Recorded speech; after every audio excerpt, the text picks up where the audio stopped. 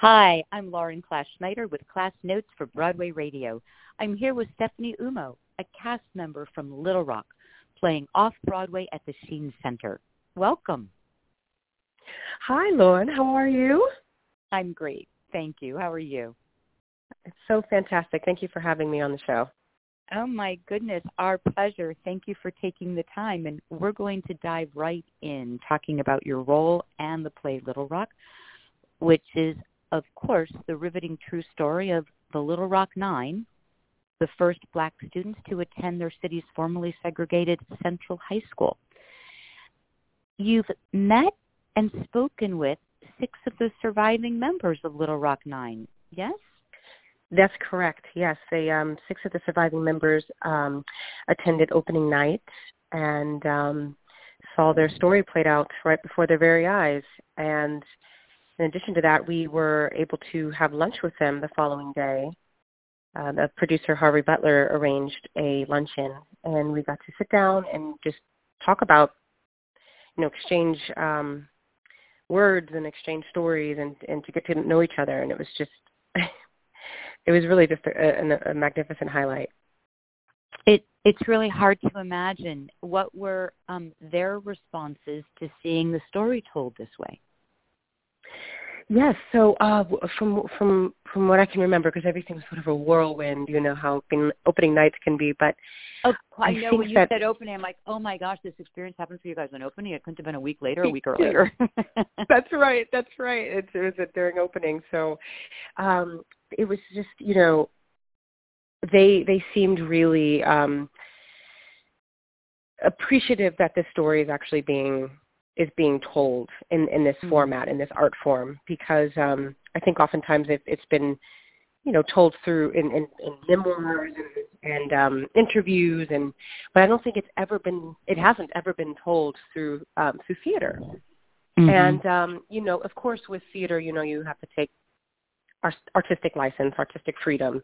So, to in order to make the beginning, middle, and end, the arc of the show work. But they were just completely blown away by our interpretations of them and of the story. But we also didn't know them. So we just had to sort of, we watched interviews and saw pictures of them as kids, but, just put a lot of ourselves into there and tell the truth. And that's the best we could do. Oh, it's really, really extraordinary. You talk about demonstrating the story in play form. One of the things that I find remarkable is that it's really a play with music and incorporates so much of it. For an actor, how does the singing affect the storytelling? Well, I would say that they're mostly old spirituals. Uh-huh. And I think that the spirituals obviously are songs of struggle, but also hope. Uh-huh. And I think that that lends itself to exactly what was going on for these kids. They were literally thrown into an environment that was potentially violent and dangerous for them, but there was hope that they would overcome it and change. So mm-hmm. I think that that adding these spirituals into it sort of reflects that, but also in a religious avenue. You're talking about Arkansas, 1957 in the South. So, yeah. Traditionally Black people in these neighborhoods or in these communities were very spiritual. So uh-huh. I think that the playwright, that's another reason why he wanted to implement the spirituals throughout the play. So.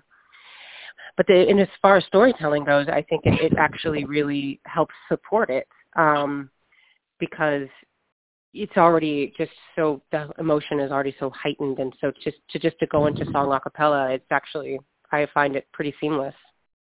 Absolutely, absolutely. And you've got such a strong musical theater background, it must really be rewarding. Absolutely, absolutely.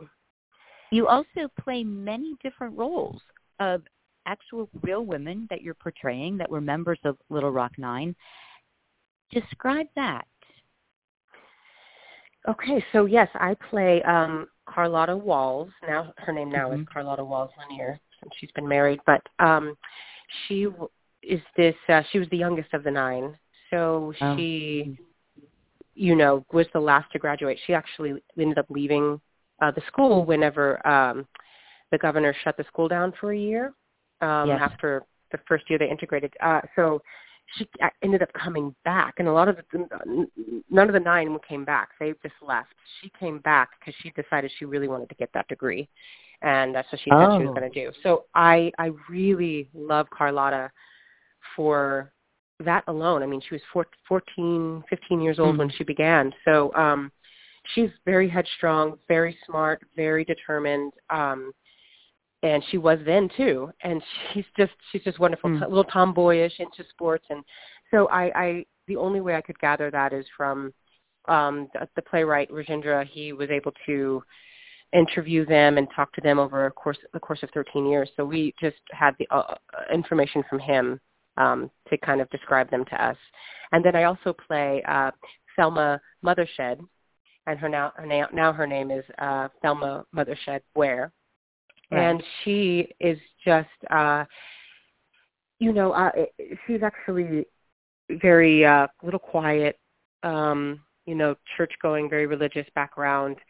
And she, throughout her time at the high school, at Central High School, she struggled with a breathing, like a heart condition, which caused her to have a mild heart attack while she was at the school.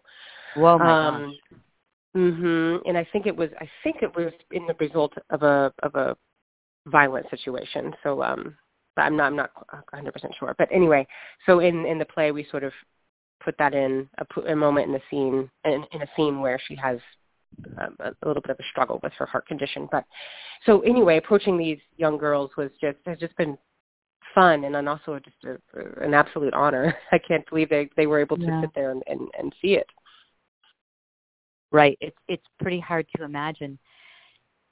And for you as an actor to be able to, in the course of the time of a play these different roles and have the characters switch back and forth, and then being so different from each other, where the way the play is structured and the way that it's being presented, from an audience standpoint, there's no confusion, and you guys are masterful. Oh, well, thank you. Now, the New York Times writes that Little Rock is a deeply moving testament and a viscerally affecting play about an especially ugly chapter in the battle for civil rights. Talk about its relevance today. Well, interesting you say that. We think about this all the time as a cast. There are certain lines in the play. There's one. So I also play a character named Daisy Bates, and she was actually a civil rights hero and the president of the NAACP chapter in Arkansas, and she sort of was the mother of this particular movement in Arkansas. Anyway, at the beginning of the play, I have a speech, and I think one of my lines is, "How long will we stand by, America, and allow innocent Negro children to be abused?" And I think any child of color sort of can fall under the word Negro, or black or of color. And as these children were being detained, immigrant children were being detained, we had to come and tell this story on stage every night at the border, down at the border, and being separated from their families and experiencing, just atrocious environments and being ripped away. And there's just in this play, certain things were just still landing and still absolutely relevant. There's a Louis Armstrong as a character in the play as well, and this is actually true text that he said. He mentions a line. He said, "These children are being abused down in Arkansas, and our president is doing nothing about it." I mean, how it's exactly lined up today. Anyway, so there's just little bits throughout that I'm just like, wow, we've made strides, and sure we are different, and I think as a whole we want to fight for what's good and what's what's best and what's right. But it's just really interesting to see how there are still parallels from 1957 till 2018. So yes, and you're experiencing it every night in the theater as you tell the story. Yes, absolutely. Let me put you on the spot, and before we close, would love to do it with an element of hope. Is there one of the spirituals from the play that you would just share a little bit with us before we say goodbye? Oh, yeah, sure. Well, it's not one that I sing, but it's another character. But I just love it so much, and she kills it every night. So if you want to come see her do it, it's fabulous. But it's Precious Lord. Precious Lord, take my hand, lead me on, help me stand. I am tired, I am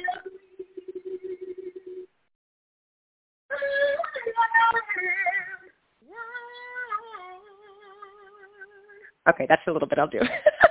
Anyway, it's just a really stunning song, and my voice isn't quite warmed up yet, but it's just a really beautiful. Very kind of you to share with us an element of hope as we want to thank you for being a part of this today. Well, thank you for having me. I'm Lauren Klaas-Schneider with Stephanie Umo from Little Rock, playing off-Broadway at the Scene Center through September 8th. Thank you.